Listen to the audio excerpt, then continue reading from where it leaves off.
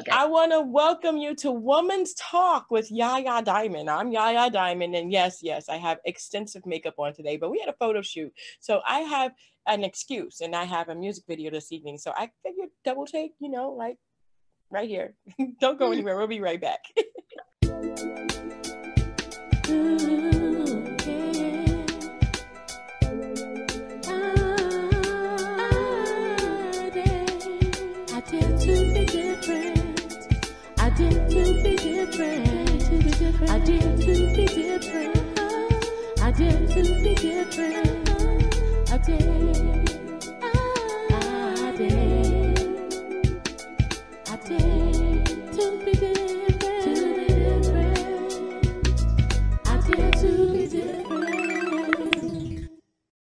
Welcome back to the show.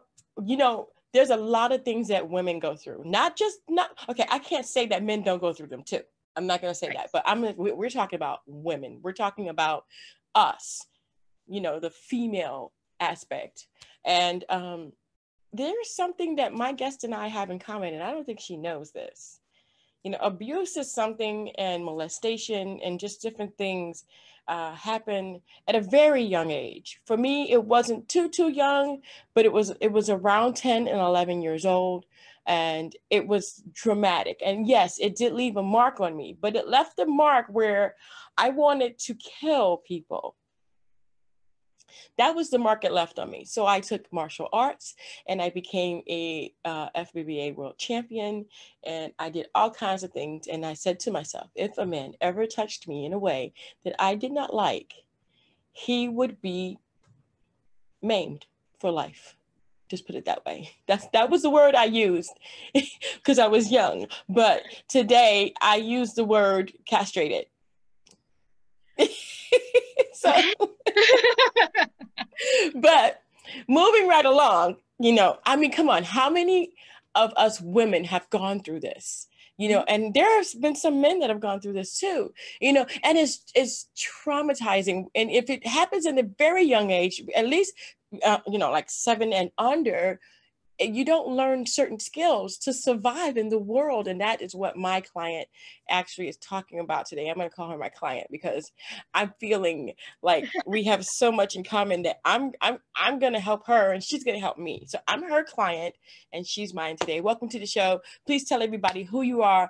And you now have a 501c3, right? I do. My name's Deanna Carpenter, and I'm so happy I finally got my 501c3. So I am a complete nonprofit agency now, which is, I'm so ecstatic about it.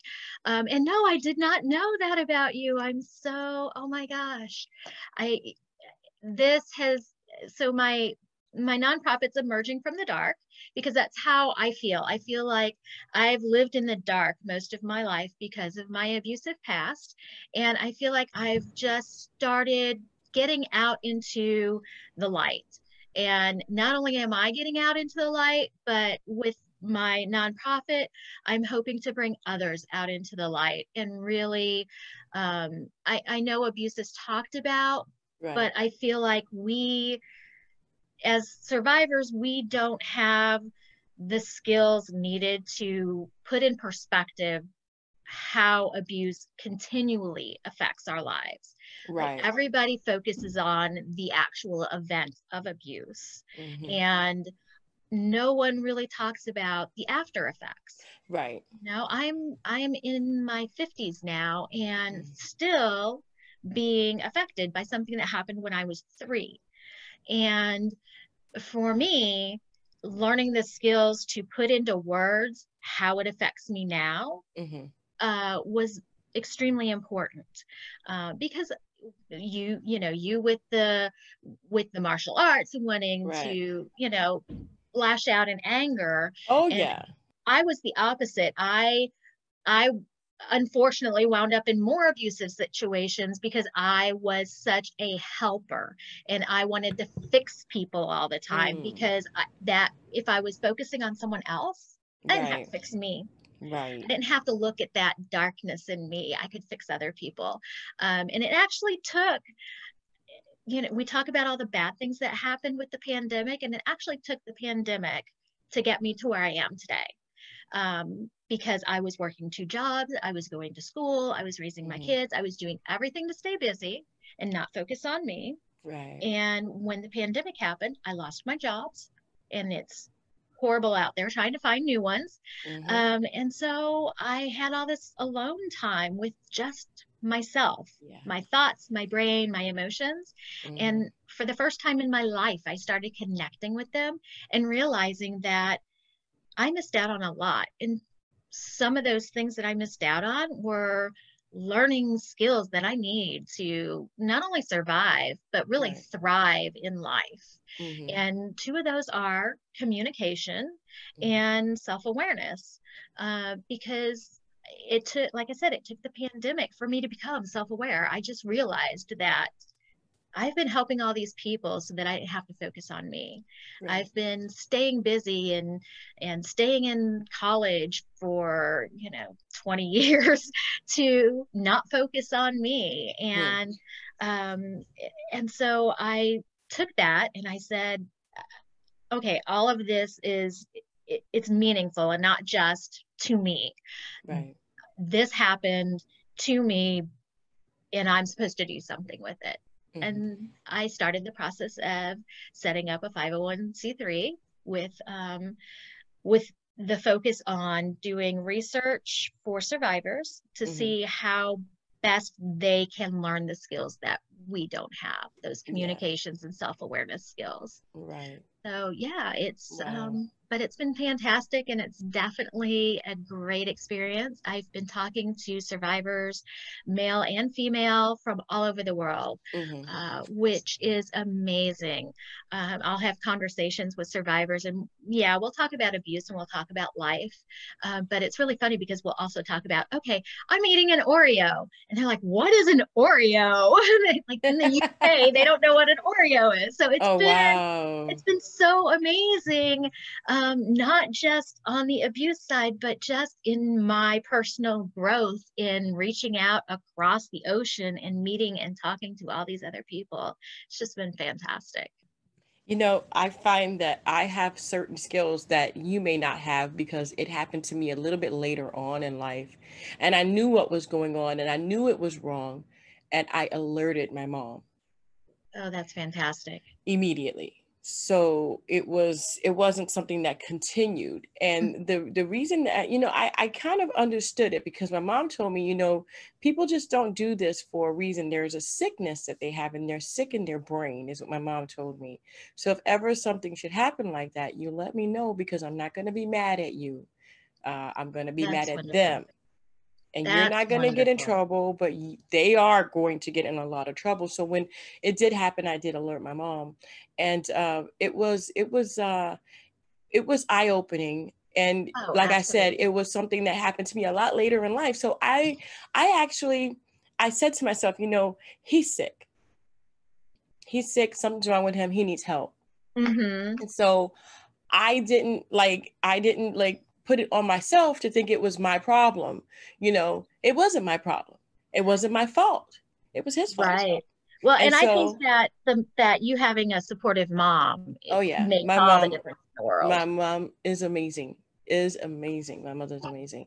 So, the skills I had, you didn't have, unfortunately. And this happens to so many children. It's so sad. Like it's psychologically, children are mimicking until the age of around 7 or 8 years old. So they don't have a set go-to like we do as an adult, but at 10, I had a set go-to. I knew that certain things were right and certain things were wrong. This is the way it happens. This is what I should do. This is what I shouldn't do. Behavior was already set. It was already there. For you, you didn't have any of that. So how are you able now to go back and recapture and refocus and teach yourself and to do these things? How were you able to do that? Sure. So just a real quick background on my abuse. So my abuse started at 3, and it was my brother. And then that went on until I was about 10. And then I had a little bit of a break of normalcy for about 6 months before my dad started abusing me. And that happened from about the age of 11 to 15. So I never had the normalcy of any kind of a childhood. I was always, in certain areas, I was always different than my peers. So when all of that happened, I never said anything. You know, when I was little, I didn't know that it was wrong. It felt wrong at times, but it, you know, when you're 3 and 4 or 5 years old and your family member, somebody that's supposed to love you and trust you, is doing something, you don't realize that it's wrong. Right. You know, by the time my dad started abusing me, I knew it was wrong, but because of who he was, I did not think I could say anything. And this was in the 80s too, when people still didn't really talk, 70s and 80s, when people didn't really talk about abuse, really. Yeah, it was You a know, taboo. It was, yeah, yeah. right. And so, the first time I went through counseling, I was 24. That was the first time that I ever spoke to anybody about my abuse, save my mother. I did tell my mom when I was 15 about my brother and my dad. It was not a good experience for me having that discussion, because I did not get the support at that time that I needed either. So I was 24 when I first went to counseling. I went through my first session. I think I was in counseling for a year or two the first time. Then I went to counseling a little bit more when I was in my 30s. And then I just recently, a few years ago, did a little bit more. And I always tried different types of counseling because they always talked about something different. Like they all focused on something different. The first time was getting over that initial trauma and really connecting to my emotions, because before the counseling, I could have told you facts and intimate details and not had any emotion about it. Wow. Because I did not connect myself to it. Once I connected to my emotions, boy, was there a lot of anger. So I can totally feel that for you. And so the talking therapy is great. The cognitive therapy is great. This last round of therapy that I went to was actually hypnotherapy, because I felt there were things that were triggers in my subconscious that I still couldn't recognize. So that helped a lot. And I have found the thing that helps me the most is writing. And so I just free write whatever's on my mind. It makes no sense. Half of them aren't sentences, might just be words, but I'm getting it out. And then I just started talking. I went through a communications program and started teaching communications to people, which is ironic, since I had no skills at communications. But the communications, that really helped me understand like how people are supposed to communicate. So that helped me with that piece. The self-awareness, it's still coming, quite frankly. I mean, I'm definitely more in tune with myself than I've ever been. But I think that one of the things that a lot of survivors do that are like me is we keep ourselves busy. I mean, just 24/7, we are busy. Always. Because then we don't have to face what's going on with ourselves. And so we really push that self-awareness away once we're out of the abusive situations. And so, you know, the pandemic, I can't keep myself as busy unless I'm, you know, wasting time on the internet, just, you know, Facebook and scrolling. I gotcha. You know, that doesn't keep your mind busy. So I found my mind going backwards a lot during this time, and I started writing a lot again. And my 501c3 started with a blog. That's how the whole thing started. I started because I decided I'm done protecting all of my abusers, and I am now going to speak out whether they like it or not. So I started my website and started blogging about my stories and posted some of my poems and things like that, and Mm-hmm. made a Twitter handle and started posting my stuff from my website to Twitter. Mm-hmm. And people started reaching out to me.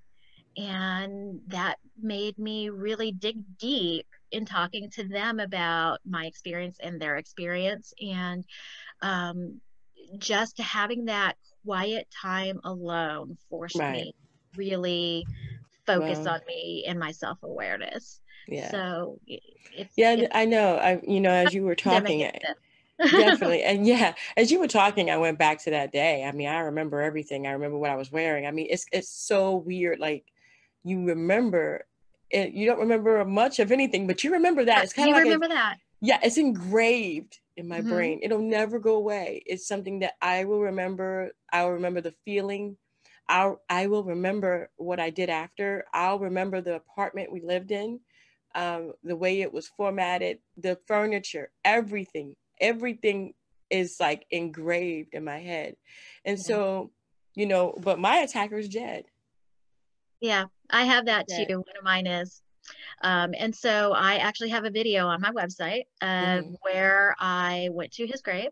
I actually have I got married right after high school, like a moron.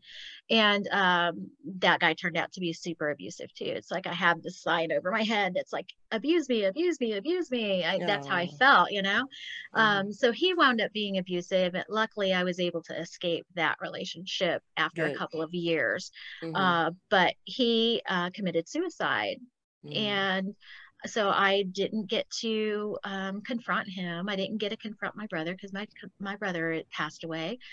So I wrote them both letters Mm-hmm. while this whole pandemic was going on. I wrote them both a confrontation letter.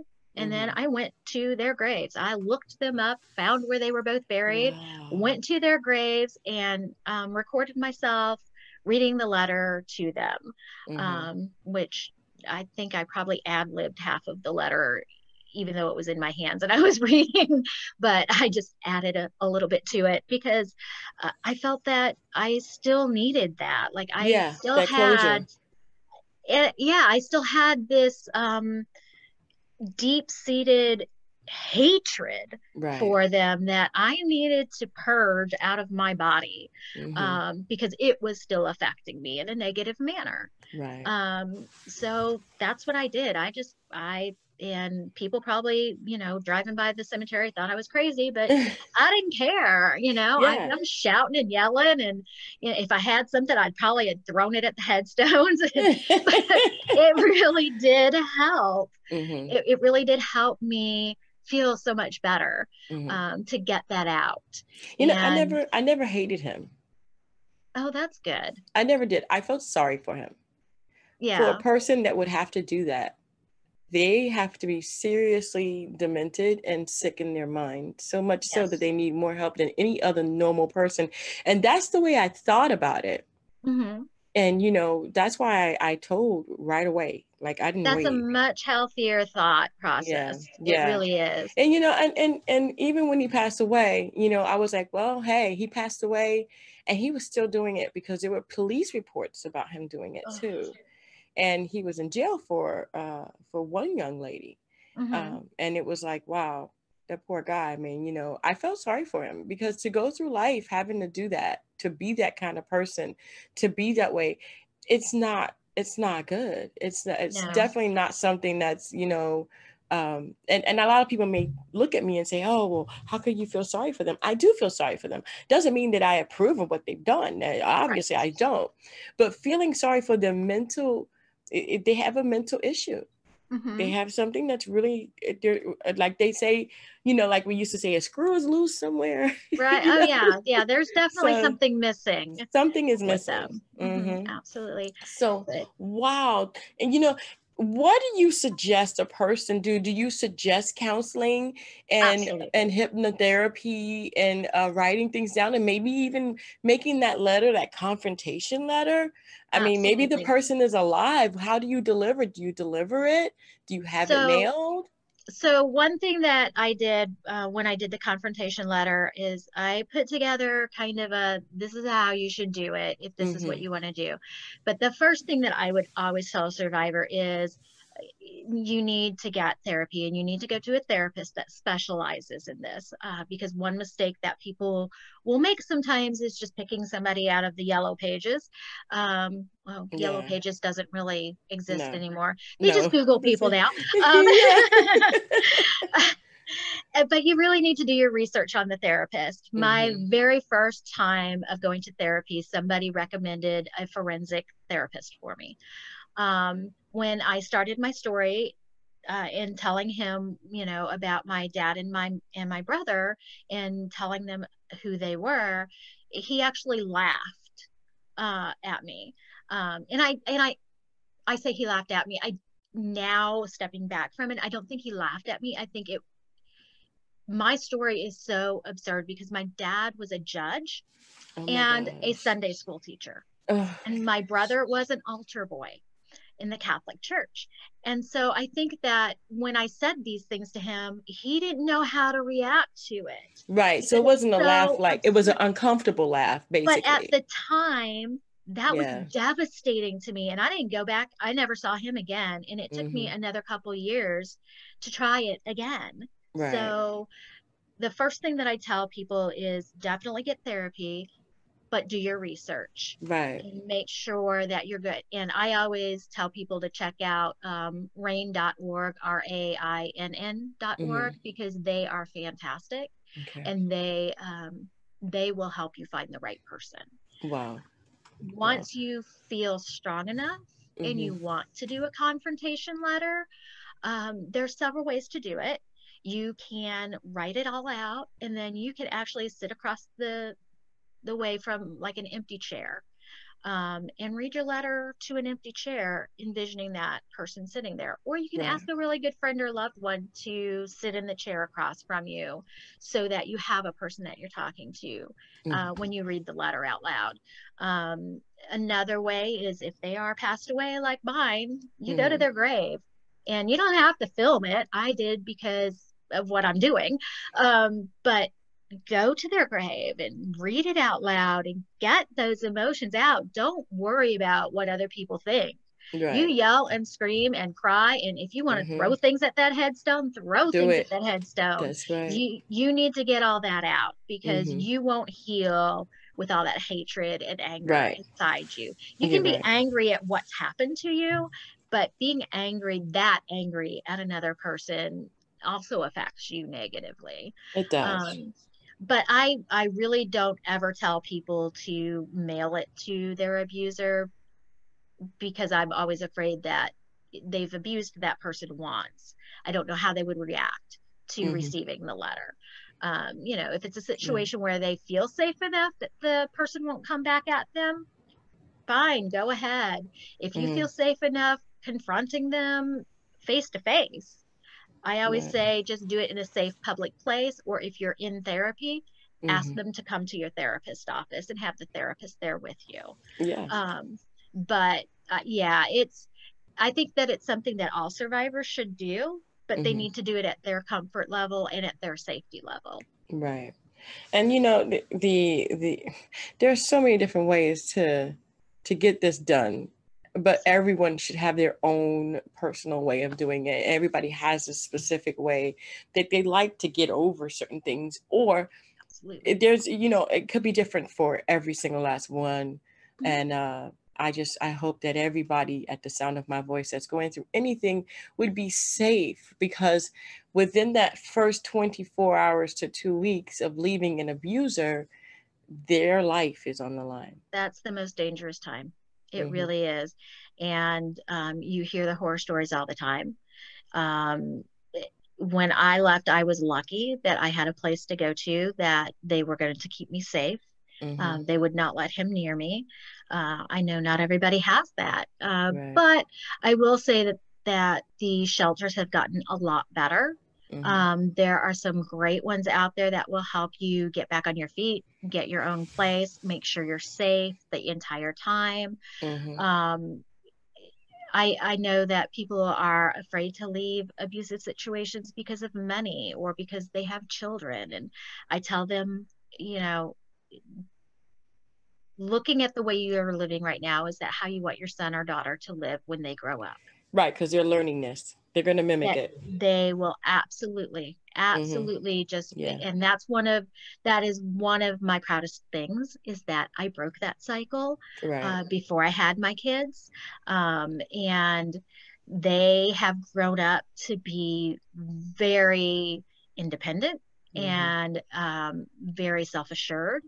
And they actually have both gotten in trouble at school for standing up to bullies. Wow. Because they won't take it. They're like, no, you are not going to be bullying my friends. You're not going to bully, kids in the class. And both of my kids have had to have a talk with the principal, because they've, my daughter's now in college, but when they were in like junior high, I think it was both of them were in junior high, and they both got in trouble with the principal for standing up to bullies, and maybe not the most appropriate ways, but I was proud of them. Well, see, my kids, they were karate kids. Both my kids. I said, you know what, my children are going to learn to defend themselves. And at a very young age, I taught them what was appropriate touching and not you know what I mean? Yes, absolutely. And I told them exactly what my mother told me. You're not going to get in trouble. If someone touches you the wrong way, please let me know, Oh, yeah. And so things like that. But let me tell you, I am so happy that you were on the show today. There's so many different things that we could talk about. We just don't have the time. How can people reach you? Sure. So I have a website. It's emergingfromthedark.com. I'm on Twitter. Everything's Emerging from the Dark. So on Twitter, Facebook, Instagram, but yeah, if they go to my website, I've got everything listed there on how they can contact me. Wonderful. Thank you so much for being on the show. I appreciate it. I appreciate you being on the show. This is such a wonderful show, and this is so needed, because so many people are in so much danger. And I'm going to go ahead and say that I'm not a police officer. I'm just a podcaster, guys. But if you're determined to leave the situation, get with someone that can help you leave safely. Just don't leave. Right. You have to leave strategically. When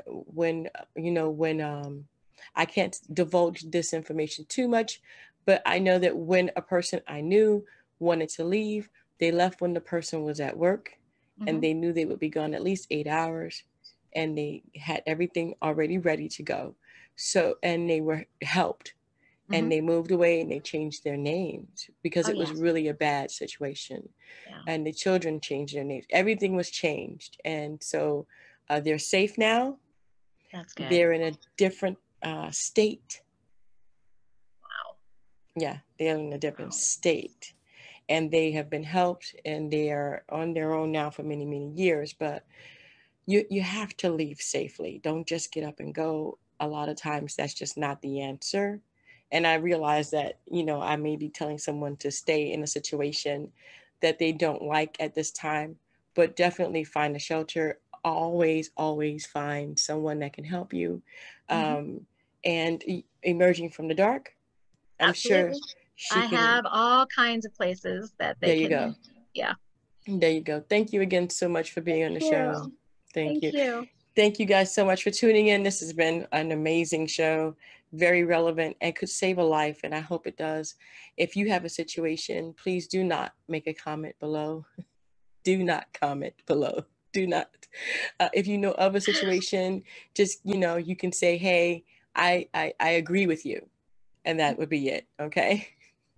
All right. So definitely, I thank you so much for being a part of this wonderful show. And until next time, guys, don't forget, to emerge from the dark. All right. Bye, guys. So much.